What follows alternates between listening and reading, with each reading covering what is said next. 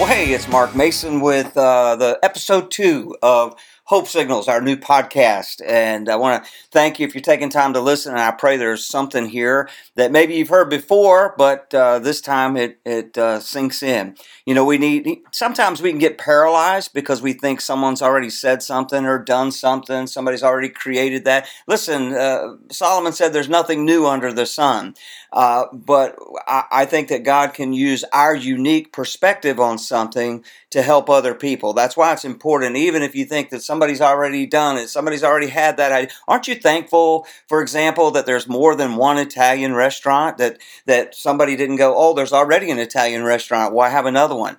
You know, I like pizza from several different restaurants, and I'm thankful that each one of them kind of threw their hat into the ring. So anyway, that's what this podcast is about is, hey, we're just going to put it out there, and hopefully some of the insights and things that God has given us through the years might help you where you're at. And so today, I want to talk to you about getting ahead in life. You know, there's a stupid little joke about a little boy that was born with no arms and legs and no body. He was just a head.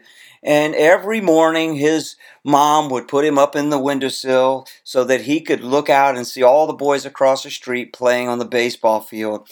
And he just longed for a body that maybe one day he could go outside and play. And finally, one day he woke up, he fell asleep praying and asking God for a body. And he woke up the next day and he had a full body. He was so excited, he got dressed and he ran out the front door to go play with the boys and got hit by a city bus. And that was the end of that little boy, sadly.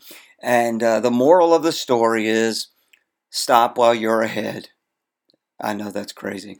Anyway, not trying to be insensitive to anybody that was born without a body, by the way. I want to talk to you today about getting ahead in life. And there's about 1 trillion different principles that we can draw from the Word of God about how to advance in life. But every day I get up and I read in the Proverbs, usually the proverb chapter is corresponding to the date. You know, if it's January 22nd, I'm going to look at Proverbs 22 and just sometimes I read the whole chapter. Sometimes I just scan through and see if there's something that kind of stands out to me. And I figure if Solomon is considered the wisest man to ever live, he might be able to say something to me to help me. And so the writer of Proverbs, I'm not even sure if Solomon wrote this particular one, but he says in 22:29, Proverbs 22:29, do you see someone skilled in their work? They will serve before kings. They will not serve before officials of low rank. That's the NIV version. The New Living Translation says, do you see any truly competent workers? They will serve kings rather than working for ordinary people. The New King James Version says, do you see a man who excels in his work? He will stand before kings. He will not stand before unknown men. And then the King James Version says, seest thou a man diligent in his business? He shall stand before kings, and he shall not stand before mean men. And so when I look at the different versions, I see one says skilled, one says a competent worker, the other says excelled in his work, the other says diligent in his business. I want to know, well, I know that the scriptures were written, the Old Testament in Hebrew. I want to go, well, what was the original Hebrew word? And so I use BibleHub.com, excuse me, and I go to the lexicon. And the word that we translate as competent or skilled or diligent or excels, the word actually means, it's from the word mahar, probably pronouncing that wrong, but it means quick, prompt, ready, skilled. The Strong's Concordance says diligent, or lexicon says diligent, hasty, ready. And so I think we translate that fairly well. All those different meanings come into play. And so I want to ask you this. Do you want to advance in life? Do you want to excel? Then I encourage you to be diligent, to be skilled, to be prompt and ready at whatever work is in front of you. If you work for Chick-fil-A or Burger King, be the hardest worker they have at what's in front of you. Be known as the worker that gets to work early and is willing to work late. Don't ever say these words. Oh, I despise these words. Let me tell you something. You don't ever want to say these words. And I know a lot of you are going to agree with me on this. When you're working beside someone and something comes up that needs to be done, and they say these words. They say, "That's not my job." Oh, I despise that. You know, we should take ownership of what, we should treat whatever we're working at as if we were an owner. Even if your boss is a jerk, maybe the owner of the company doesn't know that yet. But regardless, we should take ownership of whatever it is that we're doing. And certainly shouldn't try to do something we're not qualified to do. But for instance, if the floor needs to be mopped, but you're actually a cashier or something, and you're not the custodian, but it needs to be mopped, and the mop's right there, for crying out loud, pick up the mop and mop up the mess. The custodian's in the bathroom or whatever, Don't take the attitude, "That's not my job." Take ownership of what God has entrusted you with. Even if your boss is a jerk, realize that your ultimate overseer is God. Promotion comes from the Lord. He sees. If your boss is a jerk, everybody knows it. He or she is known as a jerk. Their reputation precedes them. When their name comes up in their absence, people immediately think, "Oh, that guy, that girl is a jerk." Well, let me ask you this. On your day off, or when you're not around and your coworkers, I'm speaking vocationally here, when your coworkers are standing around and your name comes up in a conversation, what do they think? You see, your reputation precedes you. You see, before you were hired, no matter where you work, people talked about you behind your back. They looked over your resume or your application. They discussed your interview with other people, and based upon what they believed about you, they gave you that job. If you expect to get a promotion or a better job, you better realize that people will again talk behind your back, discussing your reputation, the reputation that you have built. Are you known as a skillful, ready, prompt worker that excels in all they do, that goes above and beyond what is normally acceptable? Or are you known as a person that's always griping, always complaining, always late, always saying, "That's not my job," having a bad attitude? If you want to get ahead in life, you want to advance in life, you've got to realize that you need both the favor of God and man. And so your reputation precedes you. For the past 8 years, Susan and I, we've been living a lifelong dream, and we get to use something we love, music, to tell people about the Lord we love and what He's done for us. And I mean, it's just the win-win. We love what we do. We've worked harder than we've ever worked, but we love it. We're motivated to do it. We are living a dream to get to go out and play music, which we love to do as a couple. And can you believe we spend about 24/7, 365 together? And we love each other more today than ever. That's a miracle in and of itself. How she puts up with me and hadn't taken me out yet. But anyway, we call ourselves musicianaries. We use music to entertain, edify, and evangelize, mostly prison inmates all over the country. And I love that aspect of what we do. Is that we minister to guys and gals that really can't give anything back to us. And there's just something sweet about that, being able to give a gift and not without the expectation that they can do something for me. But anyway, the way that we reach this dream has been nothing short of miraculous and rigorous and sometimes monotonous.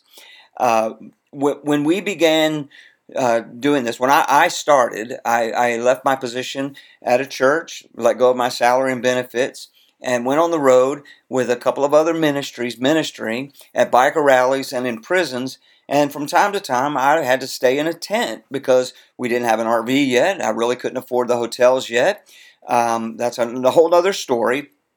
But we had to do our part to see the dream fulfilled.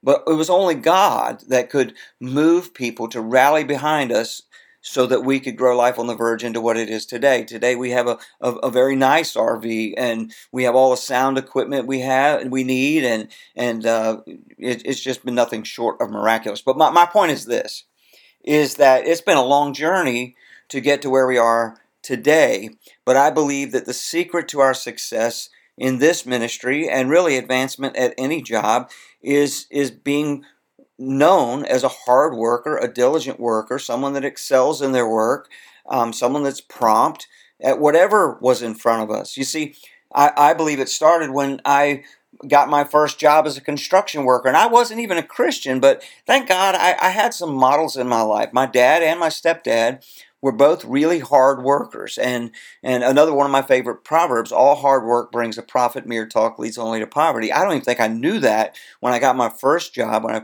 first started working construction, I was only 14 during the summer. It was actually illegal, but my dad got me in there, and I just was around hardworking men, and I knew that that's what I needed to be, as a hardworking man. And then later, I worked for a grocery store for 5 years, and my boss, he was domineering and flat out a jerk from time to time. But I knew he meant well, and it was more about me and my reputation. You see, 35 years ago, when I was a Domino's delivery driver, doing that part-time while I was working at the grocery store, I made it a point to be the best I could be at it. And that was in the days when it was 30 minutes or free. And so I broke the speed limit a few times trying to fulfill the company policy of getting the pizza to you under 30 minutes. When Susan was a cashier at a grocery store 35, 40 years ago, she made it a point to be the best she could be at it.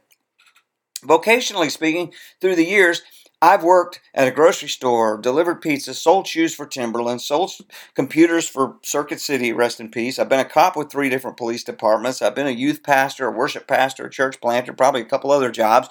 Susan's been a cashier, a fast food worker, a daycare provider, a retail sales clerk, and held many positions in church life. But through it all, you better believe this, we've worked for some unfair, unqualified, uncouth, narcissistic jerks along the way. But we knew God had our backs. That doesn't mean we didn't have to bite our tongue from time to time. That doesn't mean that we didn't talk amongst ourselves from time to time. That we didn't have to ask forgiveness for a bad attitude from time to time. But we guarded our reputation. We didn't put that out there and air all of our grievances to everybody and build a reputation that we knew was not going to bring promotion from the Lord. Because I believe we grieve the heart of the Lord when He gives us something like a job, and then we treat it like that. And so our job is to, if we want to advance in life, is to realize that God is our ultimate overseer, and to do our best to build a reputation as skillful, ready, prompt workers that excel at what we put our hand to, whatever that may be. You see, if you are a late, complaining, lazy burger flipper, then you're going to be a late, complaining, fill in the blank. Whatever it is you put your hand to, that's your reputation, that's your character, and so you don't want that if you want to advance in life. All right. Hey, I hope you got something out of that, and I realize that it's tough. We get in some tough circumstances, and we work for some rough people. Susan's not here right now. I wish she was. She worked for someone that was just unbelievably unfair, unqualified, unchristian. It wasn't a Christian place of business, so to speak. But boy, she really. The matter of fact, it was the last job she held before God released us both to do Life on the Verge full time. And I believe it was a test of her character, and God brought her through it. And so there are those times when you're going to have to encourage yourself in the Lord, and that's what David did. You're going to have to realize that God is there, and He says, "Come to me, all who are weary and heavy laden. I'll give you rest. I'll give you the strength you need to endure. You concern yourself with you. Take responsibility for your reputation." And I believe that is one of the secrets to getting ahead in life. Thanks for listening.